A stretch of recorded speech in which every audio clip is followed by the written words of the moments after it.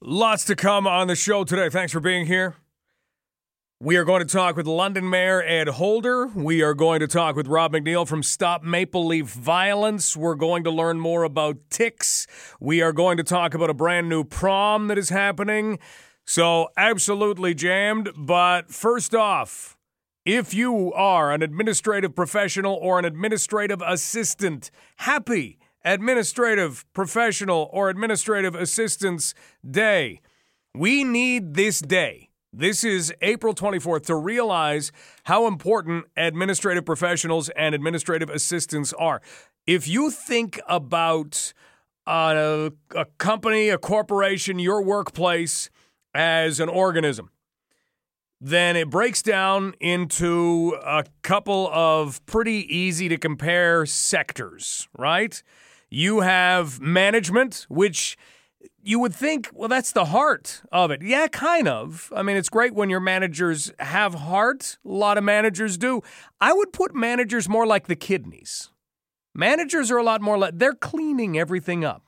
They're tidying everything. They're making sure that blood flow that runs through that organism is in the best shape possible. Managers, they're the kidneys. Does the pancreas work in that way too? Can they be the kidneys and the pancreas? Employees are the muscle. They're the joints. They are the heavy movers. So you need to have good employees, good muscles. The equipment that you use, never cheap out if you own your own business on equipment and tools for those employees. That's your bones. That's the skin of your company. So if you're going to cheap out on that kind of stuff, it's not going to go too well. And then we have the administrative assistants, administrative professionals who are there to greet everybody, who are there to look after everything. I would put them as the heart and the lungs. They are the breath of fresh air as you walk through the door, and they keep that place pumping. The administrative professionals, the administrative assistants, they are the heart and lungs of an organization. And here's another little tip if you're running your own company. If you kind of cut back and you don't use an actual human at your front door and you don't have an actual human as an administrative professional or an administrative assistant, you say, well, there are all kinds of fancy phone answering systems these days. Yeah, that's like having an artificial heart. It'll work. It'll get the job done, but it's not the same. It's just not the same. And eventually, you know what an artificial heart does, right? It wears out. So keep that in mind. Happy Administrative Professional, Happy Administrative Assistants Day. You know what day we do need that I can't find proof of its existence? And I can't believe this. There is a thing. Look at how many days we have. What do we celebrate? National Chocolate Cake Day and National Cross the Street to Give a Stranger a Hug Day. All of these ridiculous days. You know what day we don't have that we absolutely need? At least I can't find it. If you can find it, then please shoot me an email of proof. And you can do that at mike@980cfpl.ca or give me a call, 519-643-2222. The day that I can't find proof of, National Referees Day. Why, oh why, do we not have a National Referees Day? That is how little respect referees are getting. And without referees, we have no sports. You realize that. You can't have artificial referees. And you sure can't count on people to, well, we'll just call it ourselves. We'll call our own fouls. How's that work out? Usually, if you're playing street ball, it takes a couple of punches to the face at some point to figure out some disputes. So, National Referees Day, we do not have this. And you go back to last night, you know who I felt for? Everybody who worked a Toronto Maple Leaf Boston Bruins game. Because immediately Leaf fans, and it wasn't all Leaf fans, it's just the noisiest of Leaf fans, but I'm sorry, good Leaf fans, you get lumped in with those people. They were immediately criticizing the officials. Last night, Boston didn't have a power play. The Leafs were not given a penalty that resulted in a power play last night. So, what gives there? Well, the Nazem Kadri... no, not the Nazem Kadri thing. That happened very quickly. Don't worry about that. That was a hit along the boards. That had nothing to do with your team being knocked out of the postseason. You could argue the suspension afterward did. But that had nothing to do with your team being knocked out. The officiating had nothing to do with your team being knocked out. And if you are going to criticize officials, then ask this question. Do I watch more than one team play the sport that I watch? And if the answer is no, well, I watch the other teams that the Leafs play, that doesn't count. You watch other games that the Leafs are not involved in, then you can't weigh in at all. Because immediately you're going to think that, referees are against us. First of all, not us. You are not a paid employee of the Toronto Maple Leafs. That bothers me too. The we and the us, that's annoying. That's not a thing. That's caught on way too much. You're not a paid employee. You're a fan. That's what you are. And to criticize referees, brutal. Absolutely wrong. Because the referees are out there and the leagues are out there spending all kinds of money making sure that things are officiated subjectively, which is the issue, but making sure they're officiated as fairly as possible. Could there be things like Tim McConaughey every once in a while? Yeah, okay. That was in the NBA. There can be. But leagues are doing a lot. So you know what we're going to do? Tomorrow on this show, tomorrow on London Live, we are actually going to talk with someone who is an economist, believe it or not. But he was part of research done on refereeing in the NBA. And what they found was pretty astonishing.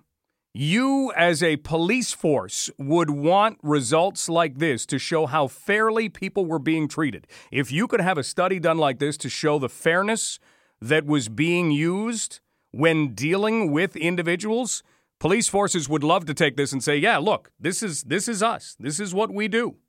So we're going to talk about that tomorrow. We're also going to talk with the director of officiating with the Ontario Hockey League and take a look at some of the processes that go on. So that's ahead tomorrow because I was tired of reading all of the tweets about how bad the officiating was. And then you had the officiating in the Vegas-San Jose game, if you stayed up late enough, where Cody Eakin of the Vegas Golden Knights was given a 5-minute major for cross-checking.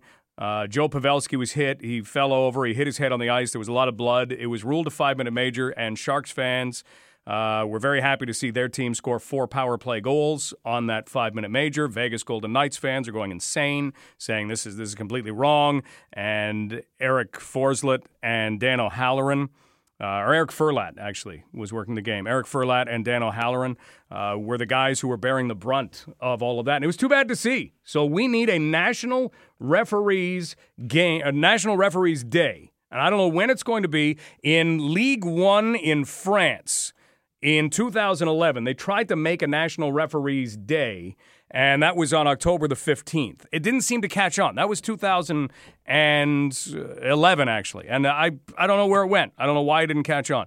Let's go to the phones. Bob, how are you? Oh, I'm feeling exceptionally Bruny today. Everyone who doesn't know should know this right now. Bob is a big Bruins fan, so Leaf fans, just know that. Bob, congratulations to your team. That was a well-earned win. Well, look, just before I get into a little bit here, Mike, I will give hugs to the Leaf fans if they want them. I promised that yesterday. Mm-hmm.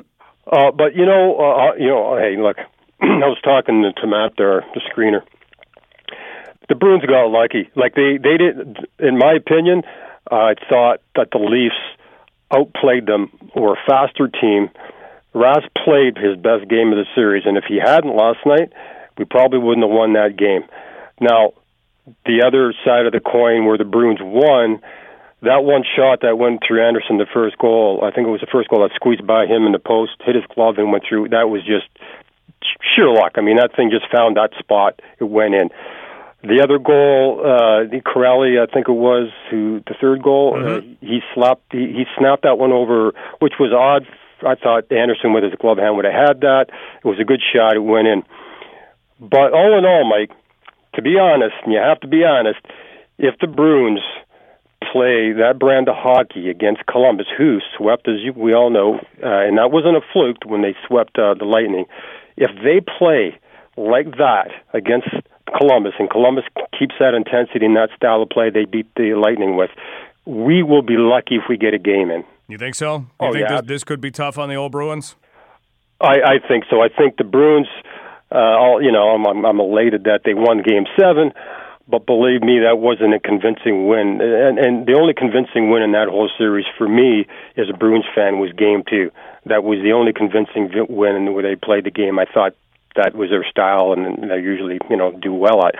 But look, when you got a fourth line, the heroes, which is great, but the fourth line won the game last night for the Bruins. So the Leafs shut them down. They shut down the top guys on Boston, and vice versa, I guess, right, to some degree. Sure. So, but going on just quickly, what do you think about that call in that San Jose game last night? You know what? That's why I want to have National Referees Day, because anyone who didn't see it came right off a face-off, and if you watch it in slow motion, you have a guy off balance, another guy who puts his stick up into his face or into his chest and knocks him over. But I think as that is happening in real time, that's the right call. That's exactly the right call. And because of that, you had a lot of power play goals. You have some upset Vegas people, and you have a lot of people upset at referees. So tomorrow we're going to spend some time on referees. Bob, thanks for the call. Enjoy the Bruins and the Blue Jackets tomorrow night. Yeah, just quickly, too, that was an absolute probably one of the best comebacks of all time in hockey, obviously. It was a good day for hometown boy Logan Couture. There you go. And you know what? Joe Thornton is on that team as well, and now we've got Boone Jenner all set. And this is still going to be a fun playoff. Enjoy it. All right, you too, Mike. All right, see you, Bob. 519-643-2222. Marilyn, people were worried about you yesterday. It is great to have you back here today. How are you? Oh, I'm fine, dear. I'm so sorry that I caused you people worry. Well, as long as we knew you were okay, you didn't cause us worry for long. Well, I'm glad I didn't, because it was really my cell phone. It kept echoing, and I wanted you to hear what I had to say, so I spoke really slow. Well, you know what? It was great to hear that you were okay. How are you doing today? Everything all right? Oh, yeah. I've been eating Tostitos. I love them. You know, the round ones? Yes. Now that I could go through a bag of them in an hour. Do you dip them into anything? Do you pick up salsa with them? Oh, no, just plain. Oh, they're the best. Now, I think they should have a national, Referees Day, because those poor guys are the underdogs. They seem to get blamed for everything. That's it, and that's why I want to see it. Marilyn, great to hear from you. Enjoy your Tostitos. Okay, dear. Thank you very much. Bye-bye. Bye-bye, honey. Marilyn is doing just great. I'm all of a sudden hungry for Tostitos. They have the right amount of salt. I don't know what they do with that, but it's the right amount of salt. National Referees Day needs to happen. We're going to talk officiating tomorrow because, you know what? They do take unwarranted amounts of abuse. I am shocked that we still have enough referees coming up through the ranks with the way that parents treat refs. I am shocked that minor sports still continue. And I'm not talking about minor sports like the Ontario Hockey League or, minor pro baseball, things like, no, nothing like that. I'm talking minor sports. I don't know where we get the officials from, because I wouldn't do it. Way too much abuse. It's ridiculous. If you are a parent who does that, you need to be booted. No questions asked. This is not a 3-strike rule. If you yell at a referee, you need to be kicked out. You never get to watch your kid play again. That should be the rule. That's the only way to change that stuff. We'll talk referees tomorrow. Up next, there is something very exciting happening that the city seems to be getting involved in. It started at Clark Road Secondary School, and now you wouldn't believe the number of people who have reached out saying, let's make this massive. We'll find out what it is next. This is London Live on Global News Radio, 980 CFPL. Have you ever started something and then all of a sudden it gets really big? Doesn't happen very easily. It's kind of like that scene in Castaway where Tom Cruise is trying to get a fire started. And, he uses that big stick and he's rubbing it, and eventually his hands get too calloused, he can't do it. And then he comes up with the idea to just take it small. Start something small. And he rubs on the piece of wood, and there's a little scraggle of grass, and eventually a spark catches, and he creates fire. It's like he was way, way back in the Stone Ages creating fire. That was it. Sometimes that happens in life, where you do something and you think, this will be a really nice event. And then it gets big. And that's what's been happening at Clark Road Secondary School. Please join us in welcoming Debbie Lee, who is a teacher at Clark Road Secondary School, to London Live. Debbie, how are things? Hello. Things are going well? Things are going really well. We're very busy. And you're right, Mike, it has kind of taken off, and we're really excited about the community response. Okay, well, even before we get to that, let's describe what has happened and what you actually started that the community is getting involved in. So a few years ago, as part of a team here at Clark Road, we have a pretty big DE department. We had talked about a few years ago having a prom specifically for our DE students. And now, I mean, I need to let you know that our students are always welcome at our prom in the main school. But, you know, we just thought for our students we would have something a little special.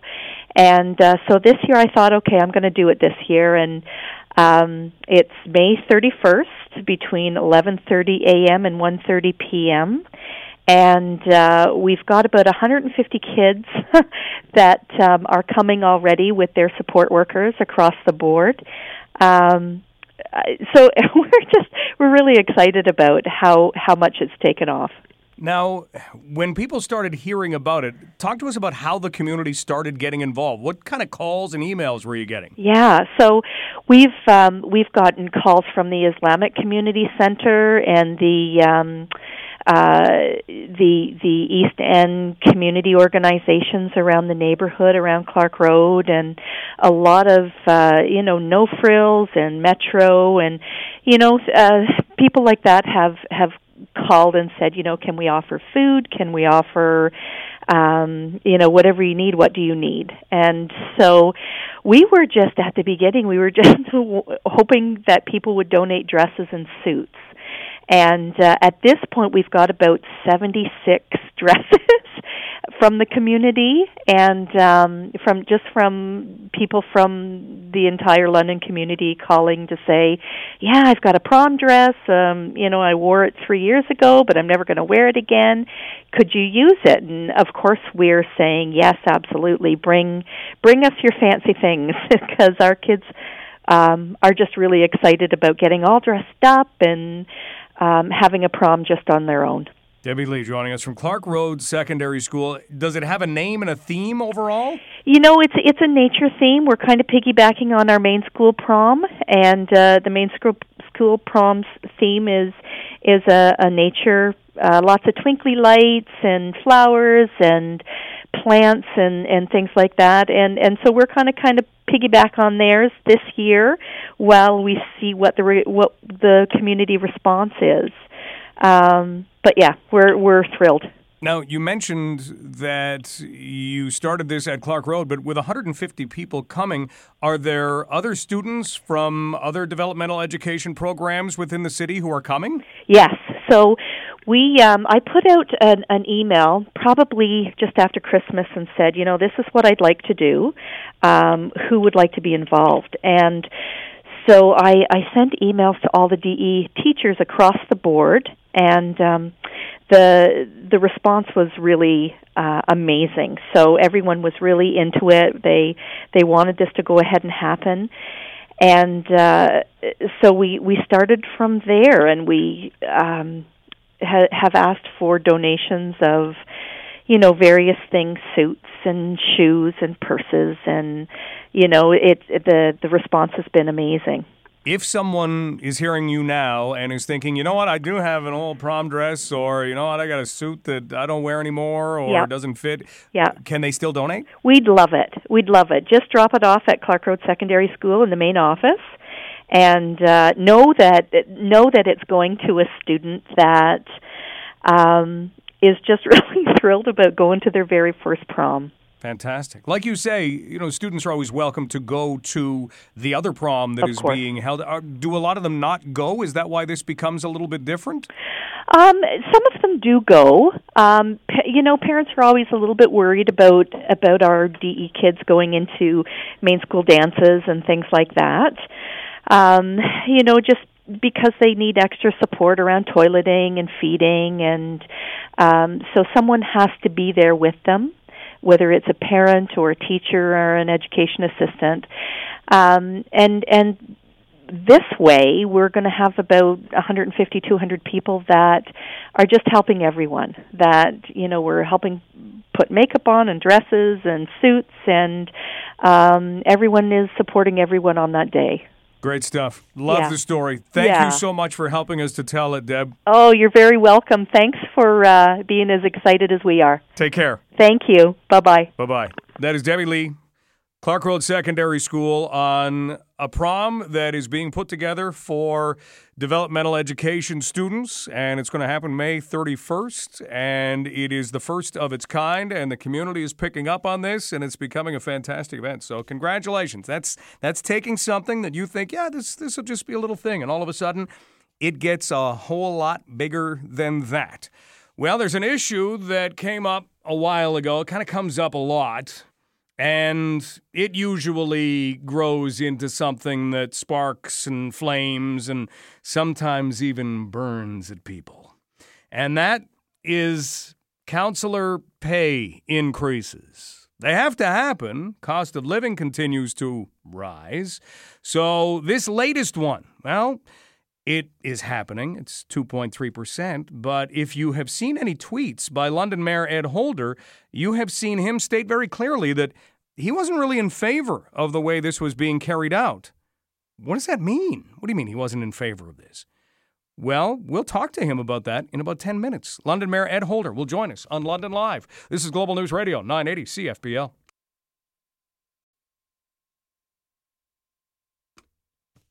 We talked about this earlier this week. If aliens ever did find us, and you've got a lot of scientists now saying, if we were going to see something, probably see it by now. Maybe life just is that rare in the universe. Maybe we are it. I don't know. I don't have any proof. But here's a little something that does make you wonder, just a little bit. Just I'm sure this can be explained away. I don't know whether it ever will be. That'll probably be classified. And if we were to learn it, we would have to be killed. And I don't think we want that. But here it is. It's coming out of Politico. And Politico is a website magazine. They've been around for a while, and they deal with politics and policy in the United States. So it's not like The Onion or anything like that. And what they have done is they have stated that the U.S. Navy is coming up with new guidelines for personnel to report encounters with, quote, unidentified aircraft. And this is not just somebody saying, I better justify my job for a little while. I'm going to write a report here, and that report is going to outline what we can do for UFO sightings. Yeah, that'll keep me in business. Has nothing to do with that. It seems that this is in response to what Politico says is a series of sightings of unknown, highly advanced aircraft intruding on Navy strike groups and other sensitive military formations and facilities, and that the Navy is not endorsing the idea that its sailors have encountered UFOs of an alien kind, but they say there's been enough strange stuff going on that they actually need to record all of this stuff and study it rather than just dismiss it as, again, what Politico says is kooky phenomena from the realm of science fiction. Right now, what they do is they kind of ignore everything instead of exploring things. What they'll probably find is that it's another country that is zooming in and taking pictures, because what is the United States likely doing? I don't know this, but how many trillions do they spend on military every year? What are you putting that into? What exactly are you spending all of that on? Some of it has to be on spying, doesn't it? Am I just watching too many movies? Am I not watching enough movies? Maybe that's the problem. Never been a big James Bond fan, but maybe that's what they're up to. They're spying on people, they're spying back, and they all come up as UFOs, and we create a whole new branch of work, studying the UFOs. We'll keep you posted. Up next, we're going to study, in a small amount, the increase in remuneration for London City Councillors. We are seeing pay increases, and these are the second set of pay increases in a short period of time. I want to talk with London Mayor Ed Holder, who tweeted something this morning that was very, very interesting. And it it goes based on how he has been dealing with this issue all along. But he tweeted, I did not support this at the committee level, and I did not support this at council last night. It's about timing. This 2.3% increase comes too soon after the raise that went into effect in December. So that's coming from London Mayor Ed Holder. We're going to talk about pay raises and other things as the mayor joins us next on London Live. This is Global News Radio, 980 CFPL.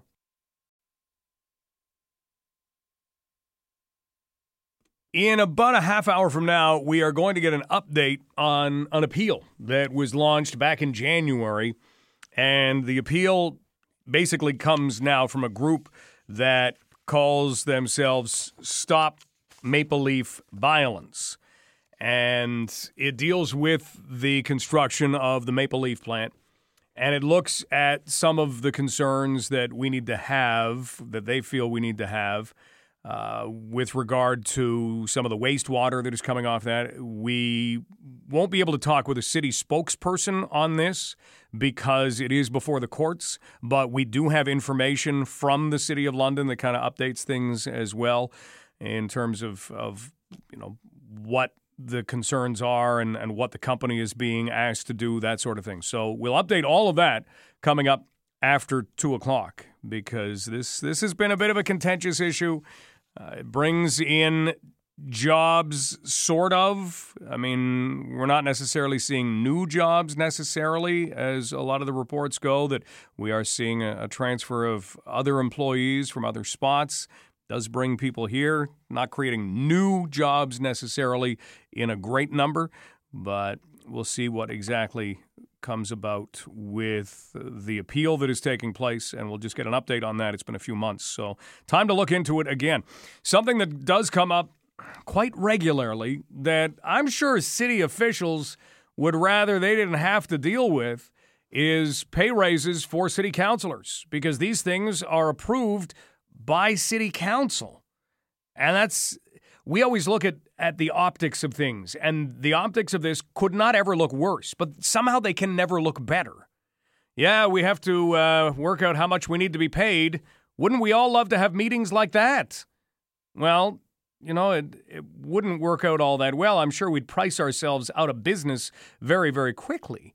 With City Hall, they deal with the big budget, so they know exactly what percentage is there. You're trying to keep up with the cost of living. You're trying to attract good people.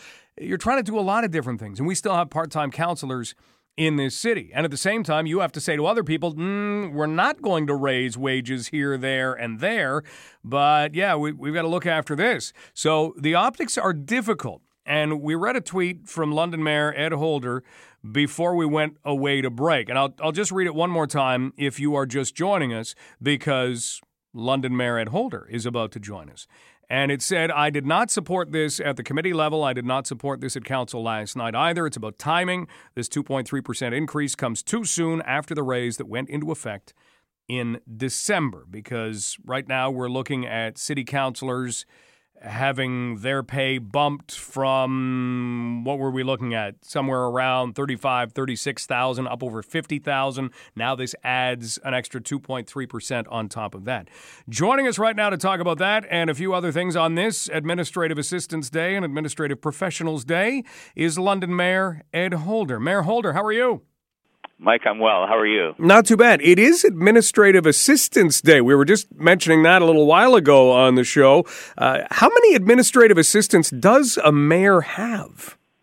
Well, you see, that's a thoughtful question, because we don't really have anyone with that title. But if the question was, how many people work in support of the mayor? More than 2,000 people, because frankly, I've got all of our great administrative staff at City Hall who just actually their job is to support the working of the city, which is including the political direction. So I'll take 2,000. But in my actual office, I have 5 individuals who work with me. And how lucky am I? Because they're really bright and committed. So I'm going to go over to Razzle Dazzle Cupcakes. I'm going to do that because it's our shop, and I'm just going to get some fairly shortly and bring them over just to say thanks to my direct staff, not to the 2,000. Don't tell those people. We won't say anything. we promise. But they know the important job that they play. Now, this could go two ways. You could think, wow, I've got 2,000 people that I kind of have to be accountable for, and that can get kind of unnerving. And then at the same time, you could say, I got 2,000 people helping me out. It feels like the ultimate security blanket. Well, it's interesting. When I was in federal politics, Mike, and became Minister of Science and Technology, one of the things that was really clear is that we had a civil service that was second to none. They were really, really good at what they did. And when we created, for example, Canada's Science, Technology, and Innovation Strategy, the support that I had from all levels of that department were amazing. And it's the same here at the City Hall. In fact, I think there's a really great comparison. So you've got really committed people who genuinely care, people who do a great job, and honestly, they make our world in politics a lot easier by virtue of how hard they work and how much they care. London Mayor Ed Holder with us. Mayor Holder, you could say the same thing about city councilors for the work that they put in away from the scenes, for the amount of meeting time that they have to spend in order to make a city run. At the same time, there's always that thing in politics, or really anywhere, optics and how things come across. When you look at some of the responses to the 2.3% increase in pay for city councilors, the optics, it hasn't come across all that well. This was something you didn't support to begin with. Why was that? Well, let me come back to the first point that you've made, which I think is the right point, that I think I know for sure our city councilors work tremendously hard, and I'm not sure that it's always as appreciated as it might otherwise be, the amount of time and commitment that they put into this. I'm so impressed with the commitment, and what I've really appreciated since I've been mayor now for just shy of 5 months is just some appreciation of the real work that our council does. They work hard, they have varied opinions, but they come together for the city's sake. So let me just say that as a backdrop. And as it relates to the whole issue around the pay increase and the vote that was passed last night, some of the quick background on this is that there was an independent group led by Dan Ross, really respected business person, retired lawyer, who created an outside task force to look at the whole compensation issue for council. And the decision was made there were two parts to it, I think. One was to remove the tax-free component. If you recall, we had a 1/3 tax-free portion of our salary. And then beyond that, there was a feeling that by the task force that there should be an increment to the pay that was done to be effective December 1st, and that was done with the additional portion that there would be increases on an annual basis based on cost of living, and that's the piece that was dealt with last night. And it's an ugly issue when you're asking councillors, in one sense, to vote their own increases. There's no win for a councillor on this. And while I did not support the position simply because it was so close to the large pay raise that was incorporated in the recommendation of the task force and approved at that time, I also recognize the arguments that were made that it was understood that this would also include the annual increases based on cost of living that were put in place that would be effective after it was approved. So what you have is a situation where the council approved last night a 2.3% increase retroactive to January 1st. From my standpoint, with the December 1st increment, I just felt it was too close, and yet I do support the notion of having an automatic arrangement like this. I just felt it was too close to the December 1st payment. I just didn't think that was right. Council chose otherwise, and you respect the will of council. What timing would have been better? I mean, is there a rule of thumb for a passage of time? No, there's not. But I would say because the major increase had happened as of December 1st, I was prepared, and what I'd recommended in committee and spoke to it at council last night was that we would defer the increase this year so that it would really take effect of January 1st the following year. I felt that was appropriate. I felt I could rationalize it, and have that so that we don't go through the bloodletting that we do at council whenever we talk about pay increments. It is the most uncomfortable issue to deal with. There has to be a fairness piece to it, I get it, and so it has to be voted on by council. The irony is it's for council's benefit, so it does make it awkward, and I heard that last night clearly. I would have waited a year, but council chose otherwise. We're talking with London Mayor Ed Holder. Mayor Holder, in so many ways in business, in subcontract stuff, you can send things out to different committees. You can have somebody help you to make a decision. Is that something that can be done with regard to pay raises? Or like you say, because it ultimately has to be approved by council, it ultimately is going to wind up in council's lap? Well, ultimately, it's always going to end up in council's lap. But in fact, we did that. The prior council had used an outside group, independent of council, to come up with a series of recommendations, and ultimately they accepted those recommendations.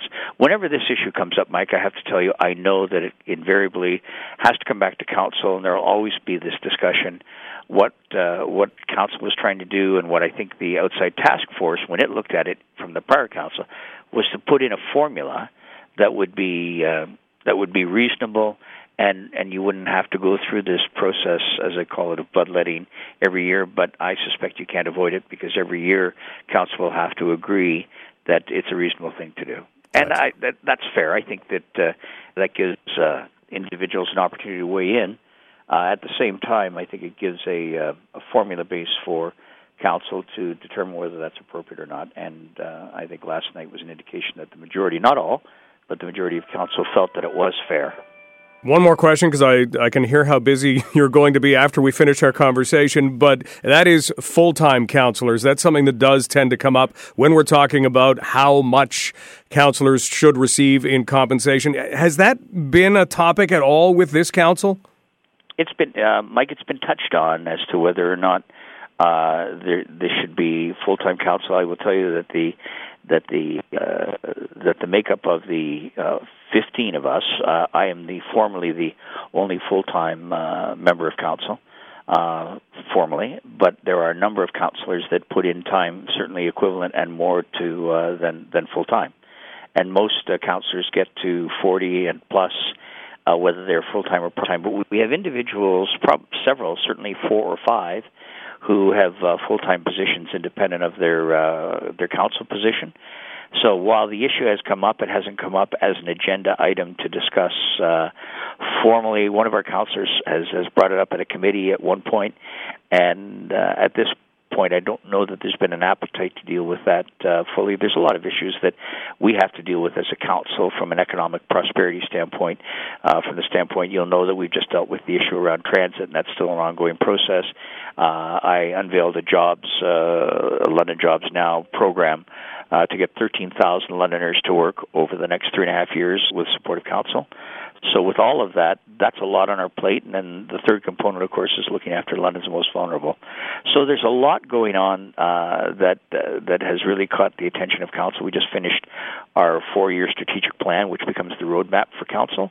Beyond that, we now will be engaged in our multi-year budget process, led by Councillor Josh Morgan. So there's a number of things that we are in the process of doing. I don't think this is high on the appetite to deal with from a council standpoint. Gotcha. Mayor Holder, thanks so much for the time. Mike, appreciate the call. London Mayor Ed Holder.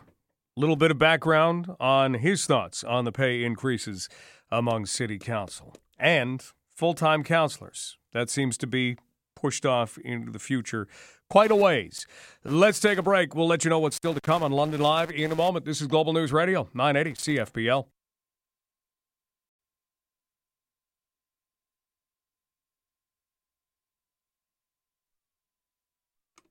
Been walking through the woods yet? It's kind of drying up. We're at that deceptive time of year, aren't we, where you think, I'm going to walk across that patch of grass. Oh, soaker. And then if you go out in the woods, it can be a little muddy. If you go out in the woods one day, I don't know what the rest of that rhyme is, Jeremy Hogeveen would like to tell you to be careful because tick season has arrived, and we'll talk about what you can do if you do find ticks on your body. First, get them off. You don't want to risk Lyme disease, but there's more that you can do. We'll learn that in hour number 2, and we'll get an update on an appeal from Stop Maple Leaf Violence that deals with the coming Maple Leaf plant and get a sense of what Maple Leaf must do in order to abide by city regulations as well. That story comes up after news. This is Global News Radio, 980 CFPL.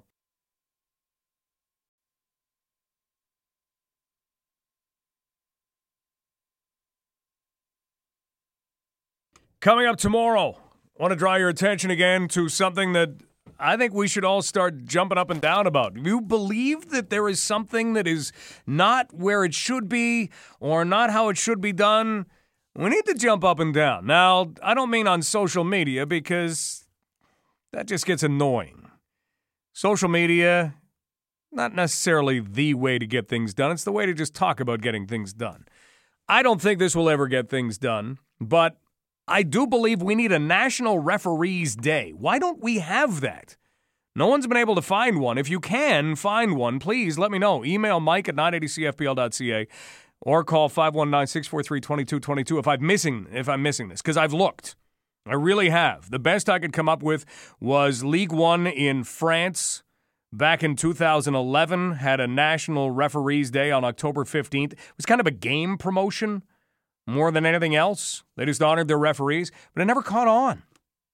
All kinds of hatred for officials in the Toronto-Boston series in the National Hockey League, and then hatred for Eric Furlat and Dan O'Halloran, who worked last night's Vegas-San Jose game, in which a 5-minute major was called against Cody Eakin of the Vegas Golden Knights, and San Jose scored 4 power play goals and ended up winning the game in overtime. And thought that, wow, that shouldn't have been that. You know what? If you were the referee, you would have probably called it the exact same way. And we spend too much time criticizing officials. Is there any way? See, I put it too bluntly maybe last hour saying if you criticize a minor official, so if you're at one of your kids' games and you yell at a minor official, you should be kicked out. And I still believe that. I don't have any tolerance for anybody who yells at a referee, be it an adult referee, be it a young referee. I don't care who it is. We're lucky to have referees. If we don't have referees, we don't have games. We don't have sports. It's part of it. And personally, I know some referees, but I'm not doing this because someone in my family is a referee. I just believe it's time that we do something for the referees. Have a National Referees Day, where it would be across all sports. We don't have to have National Hockey Referees Day and National Umpires Day. And I wonder if there is I bet you there is a National Umpires Day. I'm going to look that up. But tomorrow on the show, we are actually going to look into something that I found absolutely fascinating. Our news director, Scott Monick, put me on to a podcast, and it's done by Michael Lewis. You know Michael Lewis, author of Moneyball. And it starts off, I haven't listened to the entire cast of episodes yet, but the first one is called Ref You Suck. And it talks about refereeing, but it looks at the NBA. And it looks at what the NBA has been doing to ensure fairness among every team in the way that their games are officiated. And you would not believe the lengths and the money that is being spent in order to make this happen. And there was a report that came out years ago now, but it's I believe been updated. We're going to get more information on that. And it took a look at NBA officials and how they were behaving, how effective they were, took a look at a racial component to see whether there was any favoritism going on, even by race. And so we're going to have one of the authors of that report on the show tomorrow. And I'm eager to see what they come up or what they have come up with, because we tend to think, and maybe it's the idea that certain sports fans only watch their team. And if you only watch your team, you are going to believe that the officials are against your team. That's not a thing. Officials are not against your team in any way. It would be, the 1,000th percentile that you would have to find in order to say that was a bad call and it was because you don't like my team. You know, I can't say it's never happened before because I know for sure it has. It's been proven in the NBA before. But overall, stop thinking that the refs jobbed you. It didn't happen. This is not a thing. And along with that conversation that we have tomorrow, we are also going to hear from Ted Baker of the Ontario Hockey League. And we'll go through how they actually put together a suspension in a league. And I hope that by the end of it, we all get a whole lot of insight into the world of officiating and regulating in sports. That's my hope. And maybe someday have a National Referees Day. I'm thinking we might have a National Umpires Day. I'm going to look that up. Let's take a quick break. Up next, we're going to talk about a different side of things in which someone believes something is being done wrong and they're speaking up about it. An appeal was filed back in January, and the appeal dealt with the coming Maple Leaf plant that is going to be opened in this area, a little south of London. And Rob McNeil is with Stop Maple Leaf Violence. So we'll update you on that appeal and some of the concerns that still exist. And then we'll get a City of London perspective on this. Now, because this is before the courts, we aren't able to talk with a City of London official directly, but I was able to get information from the City of London that pertains to this issue. And I'll bring that to you as well to try and present both sides on this. This is London Live, and you're listening to Global News Radio, 980 CFPL. Okay, I've looked. And by looking in this case, I didn't make any phone calls. I didn't have time. I Googled. I can't find National Umpires Day. It should be there. National Referees Day should be there. If you feel something is not what it should be, then you should speak up about it, right? Well, that's what our next guest has done. Not about referees or umpires, but about the Maple Leaf plant that is coming into being in this area. Rob McNeil is with Stop Maple Leaf Violence, and we're going to talk about an appeal that was filed back in January, get an update on that, and what Rob believes is a situation that needs to be talked about. Rob, how is today going for you? I'm doing well, Mike. Thanks. How are you? Not too bad. You are playing the old waiting game right now based on an appeal that you launched back in January. Let's turn back the clock because we have the power to do that on the radio. Let's go back to January and look at what it was that you were concerned about with regard to Maple Leaf. What was it? So, yeah, we could turn the clock back just a little further to December when this bombshell was dropped on London that this plant was going to be built. It turns out that the designs and the plans had been done 2 years earlier and that the city had got the property rezoned down on Wilton Grove Road there, essentially in secret, applying to itself to rezone the property. They had to put in some environmental applications to be able to build the plant. They did that in November, and in early December they grudgingly had an open house down at Lamplighter Inn. We found out about it at the last minute. We kind of mobilized, went down there and talked to them. There was a very peaceful disruption by a group as well, just wanting to understand what was happening here. Roll forward to January. The environmental applications were rubber stamped despite a large number of comments from Londoners. And I chose to put my name on it to appeal the plant because they need an individual to launch a leave to appeal. Our concerns are mainly environmental and also speciesism. We're talking with Rob McNeil, and Rob is with Stop Maple Leaf Violence. Take us through that title, Stop Maple Leaf Violence. Where does that come from? Well, we went lovingly to the open house and asked them to consider building a plant-based protein factory instead.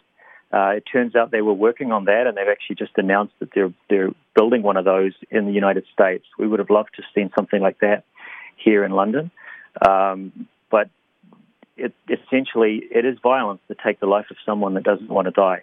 And if they're not willing to build a plant-based protein instead and look to the future, because that's where the future is, then we want to stop the violence that's going to be coming to our city. Rob, I got to play the other side of this too, because that's kind of what we have to present here. If you look at manufacturing and you look at the market, we've got chicken all over the market. You've got people who want to buy chicken. You've got people who want to eat chicken. What do you say in that kind of a stand in terms of the fact that this is an industry? It is a successful industry.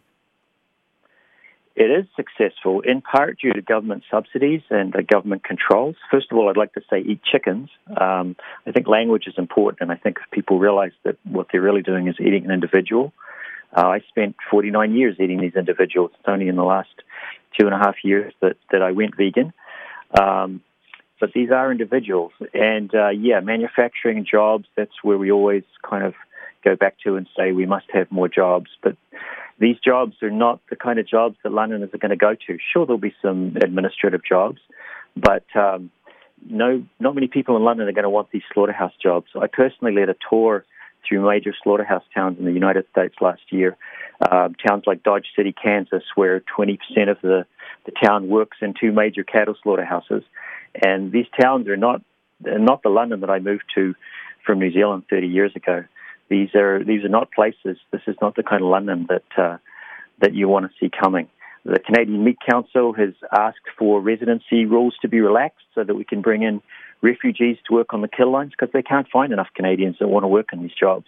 And that's imagine being a refugee with PTSD being asked to move to Canada, and your only way to get in is to work on the kill floor and take lives. It's not my London.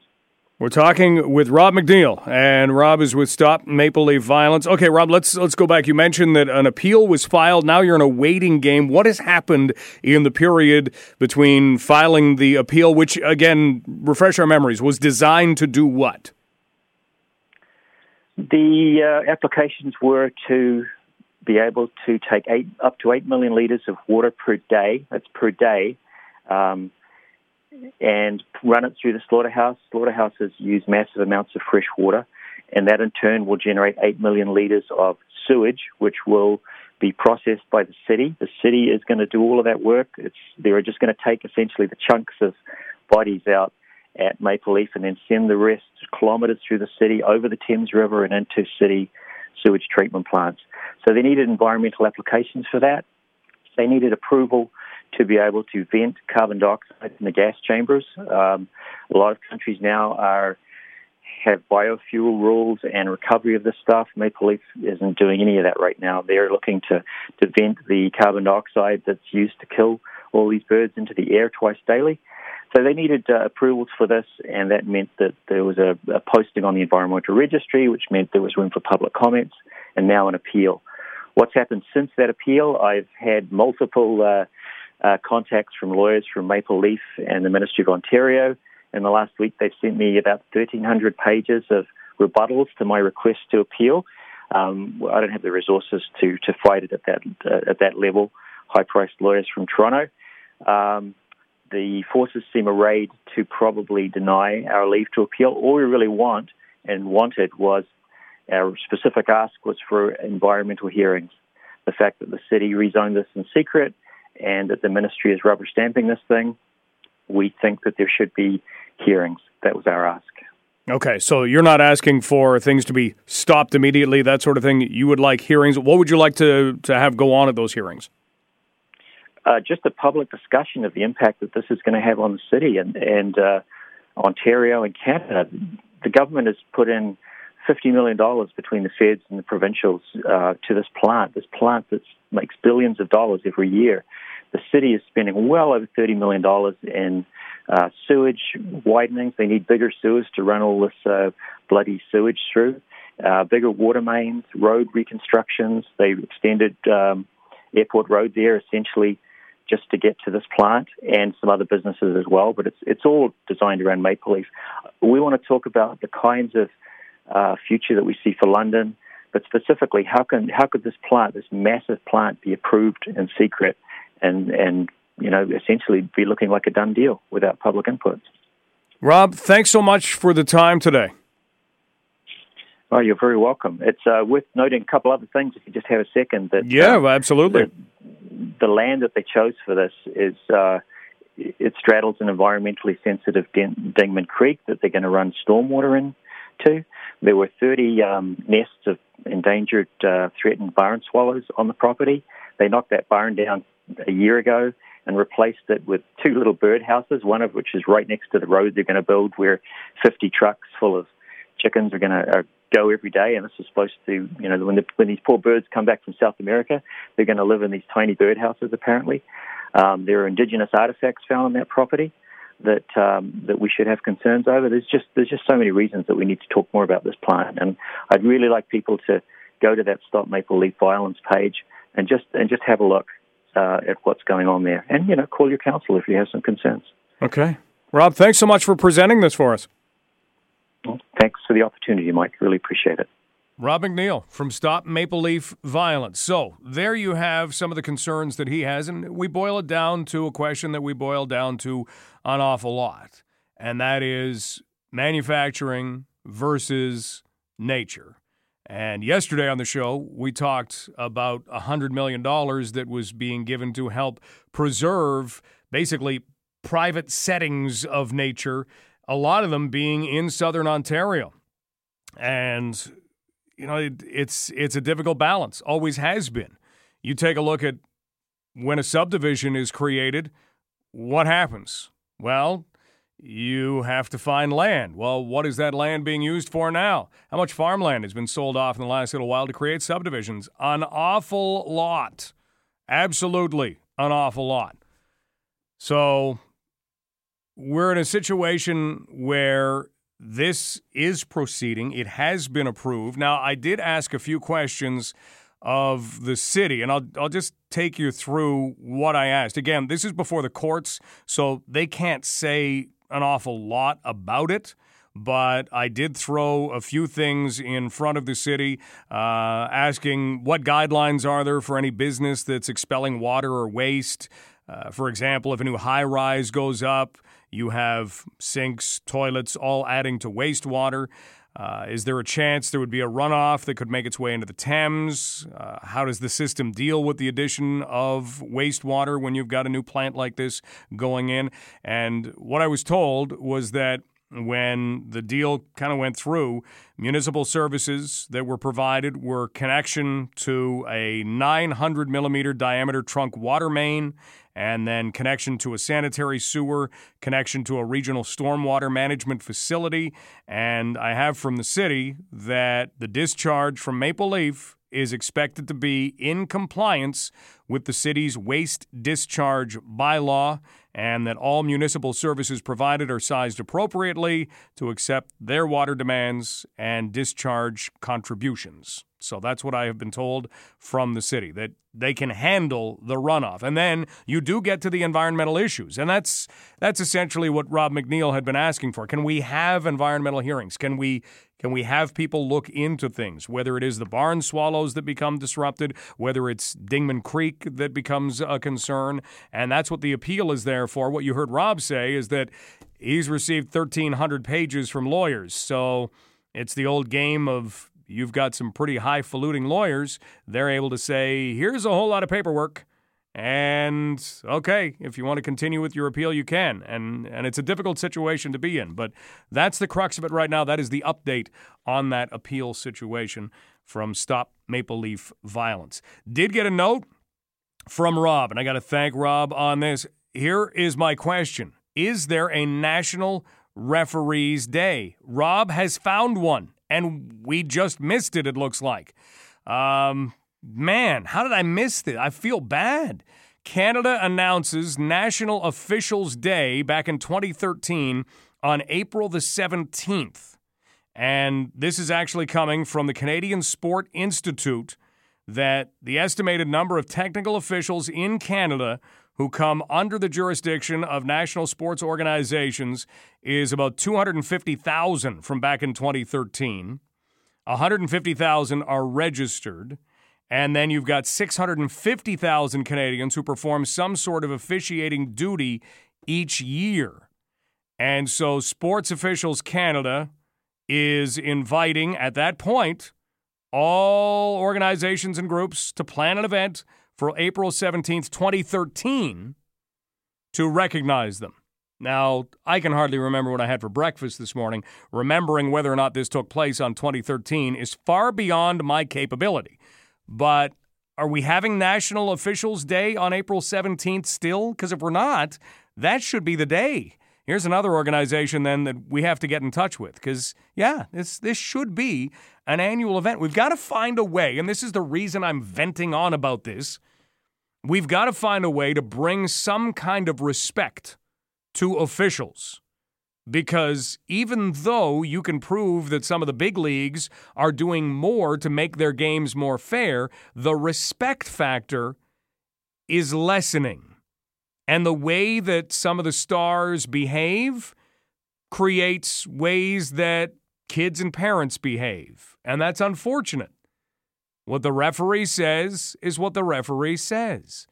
And now we've got replay. Would you like to be doing your job and have somebody be able to roll it back and say, well, you see what you said here? You know, you started that sentence all wrong.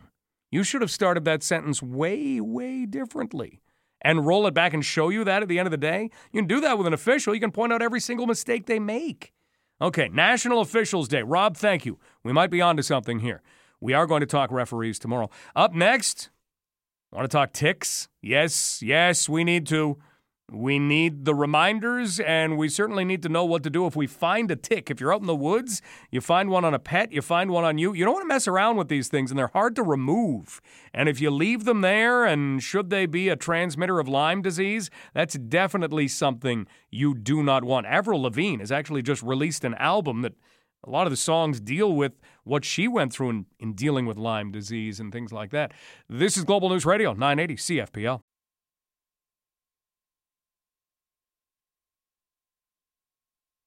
Thanks to Rob, I've been able to check up a little bit more on National Officials Day. It looks like it didn't catch on.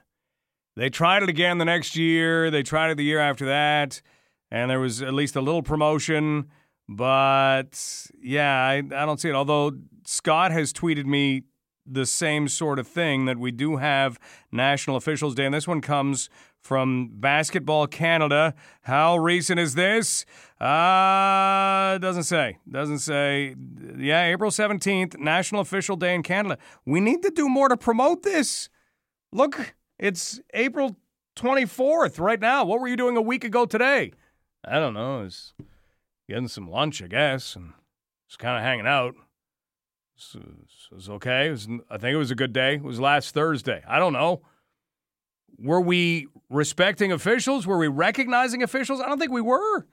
Need to do more to get this out there. Absolutely need to do more to get this out there. We've got to get some other information out there, and we're going to work on that next. 'Tis the season for ticks. And if you're out for a walk, it's something you got to do. You got to go out for walks. We got to get out there and enjoy the outside. We don't get enough months of that. It's why AAA and AA baseball do not work in Canada. They require you to give up too much of the nice weather to go and watch baseball. Never works. Never. That's why AAA and AA baseball fails in Canada. Weather is too nice during their seasons and too rotten during the winter. So you'll be going out for walks, taking the dog. You checking for ticks? I don't want to check for ticks. I don't want to have to do that. Well, there's a reason that we do need to, and we'll talk with Jeremy Hogeveen, vector-borne disease coordinator with the Middlesex London Health Unit, all about it next. This is Global News Radio, 980 CFPL.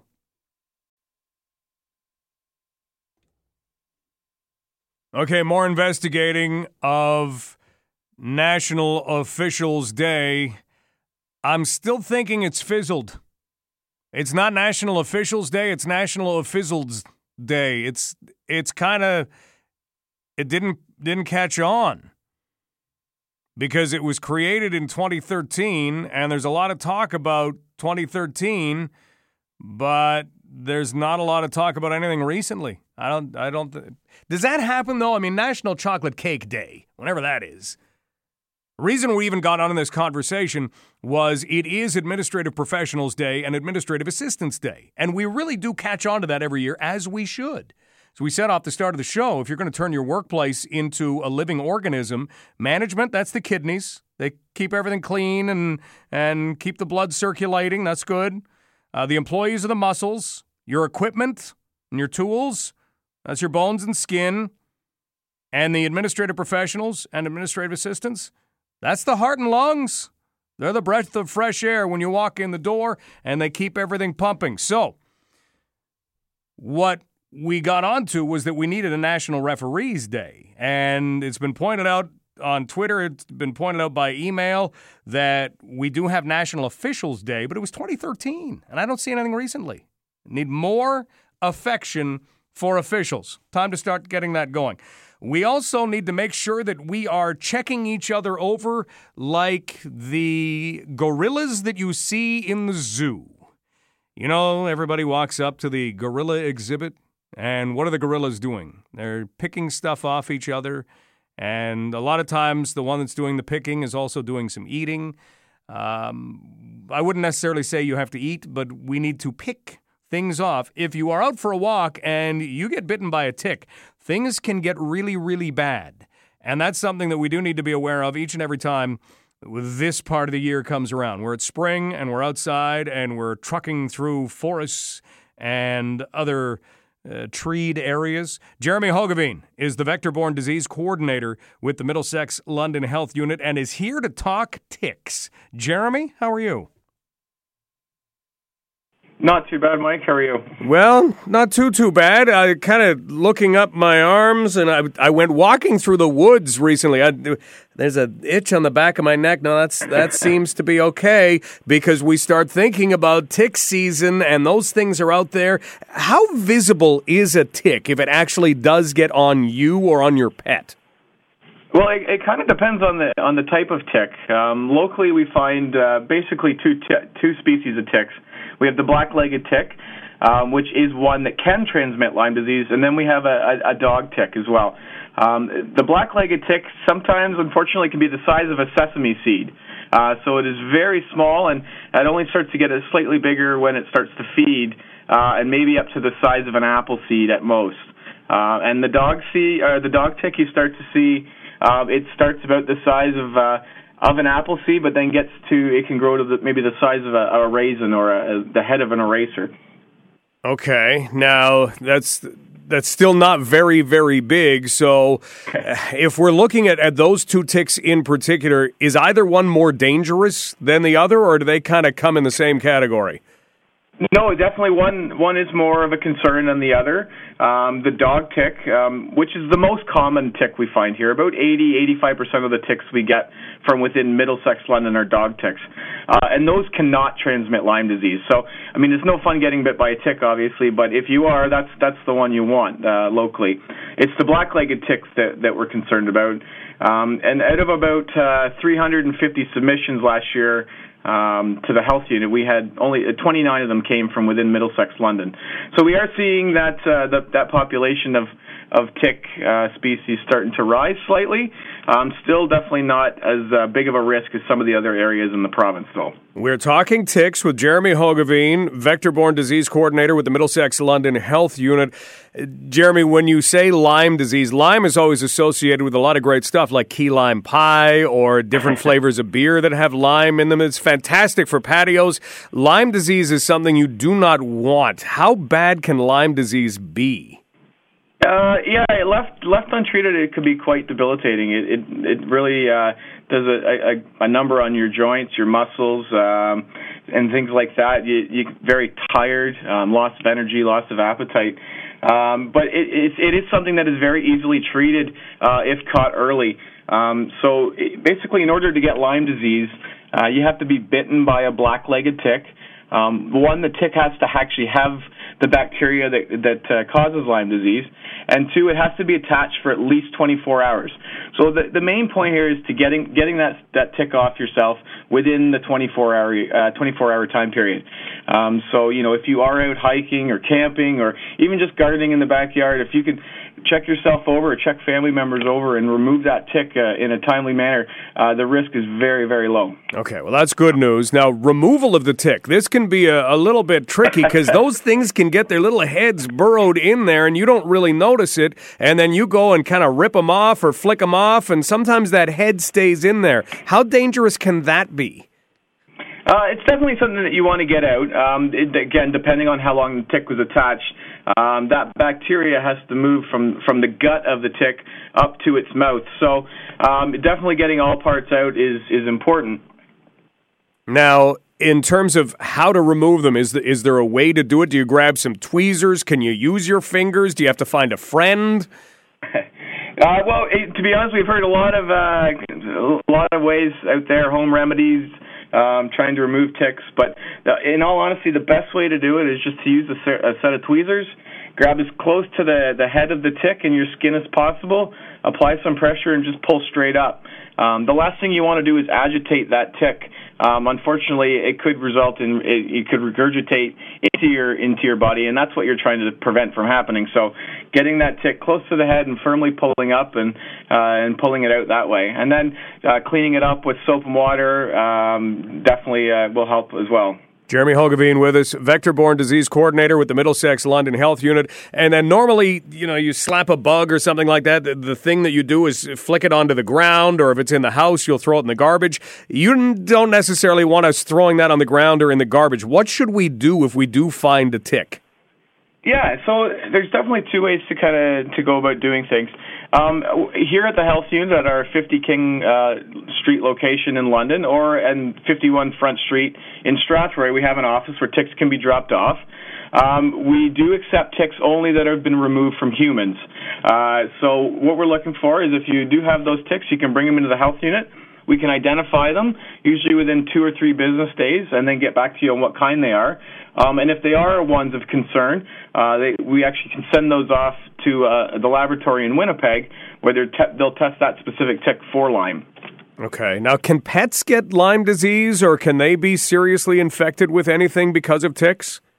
Yeah, I know ticks can get Lyme disease, but there's definitely, obviously speak to your vet with those concerns, but I know there are some pre-treatment options for dogs as well, and I know a lot of the vet services in the area offer testing and treatment as well. And as much as you don't want to necessarily wear long clothes if you're going hiking in the woods or gardening, ticks don't get through the long clothes, do they?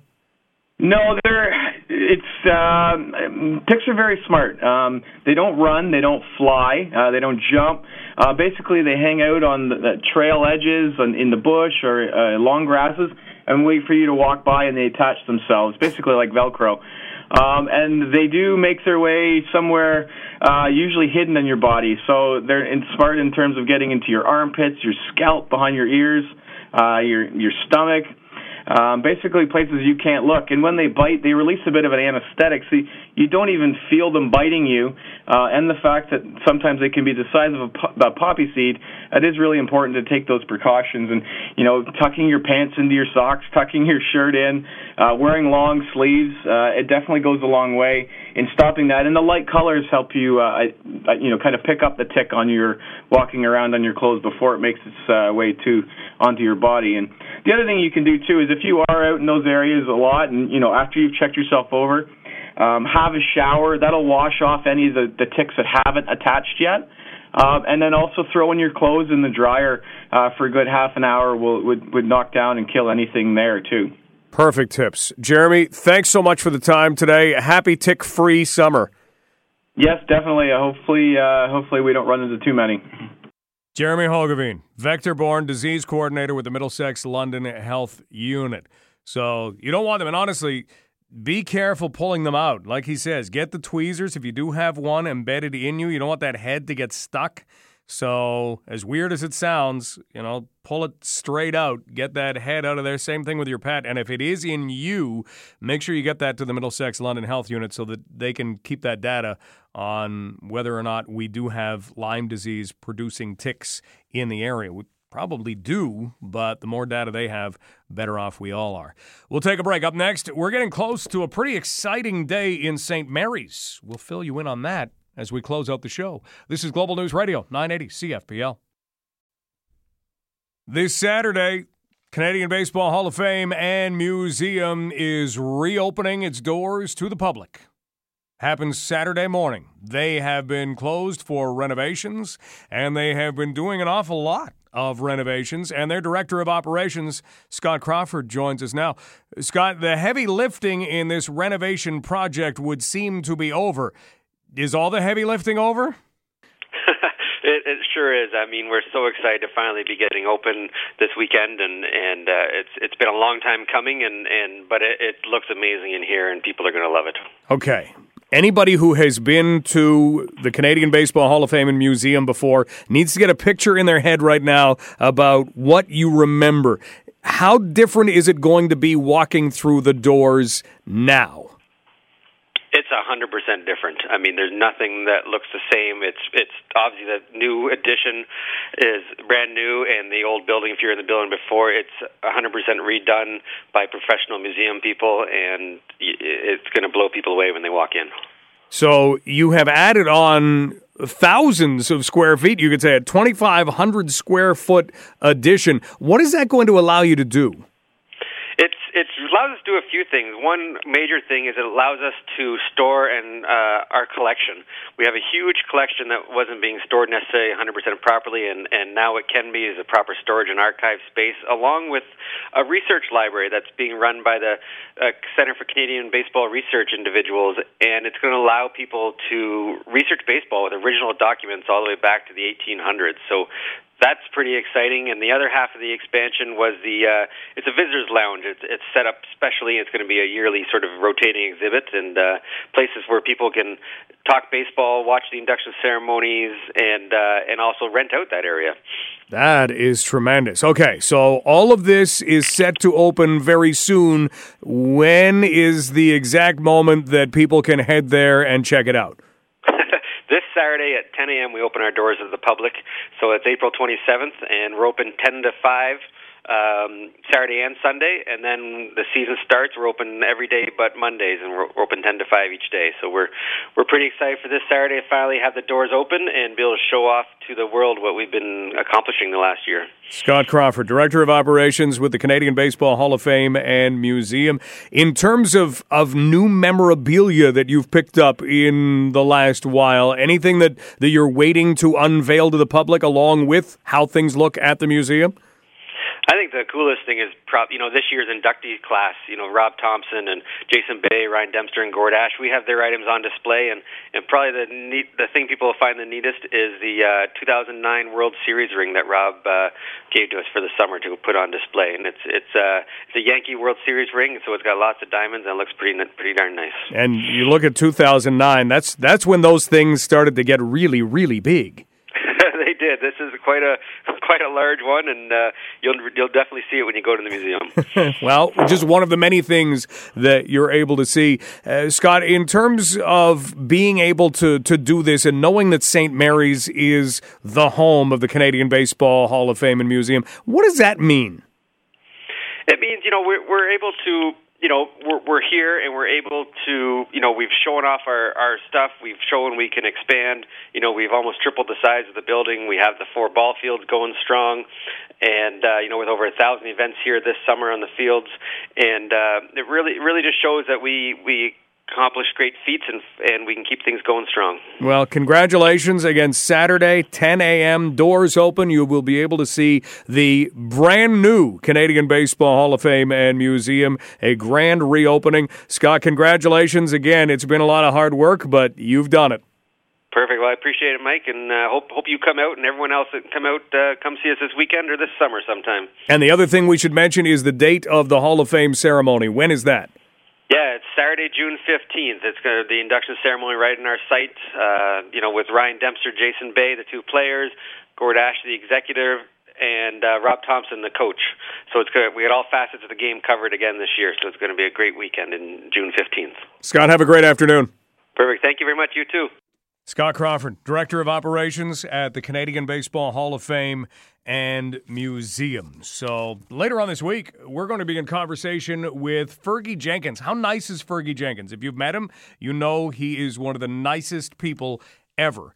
And he's on vacation right now, but he's been such a part of the Canadian Baseball Hall of Fame and Museum that we wanted to talk to him ahead of the grand reopening. And he's been nice enough to stop his vacation and talk to us. So that's coming up a little later on this week, likely tomorrow or Friday. Also tomorrow we will talk refereeing, and we will also outline a vigil that is taking place to recognize the lives lost in the bombings in Sri Lanka. That is coming up tomorrow as well. We've got news ahead with Matt Trevithick. I want to thank Matt McInnes for all of his help today. London Live is brought to you by our friends at Courtesy Ford Lincoln, 684 Warncliffe Road South. This is Global News Radio, 980 CFPL.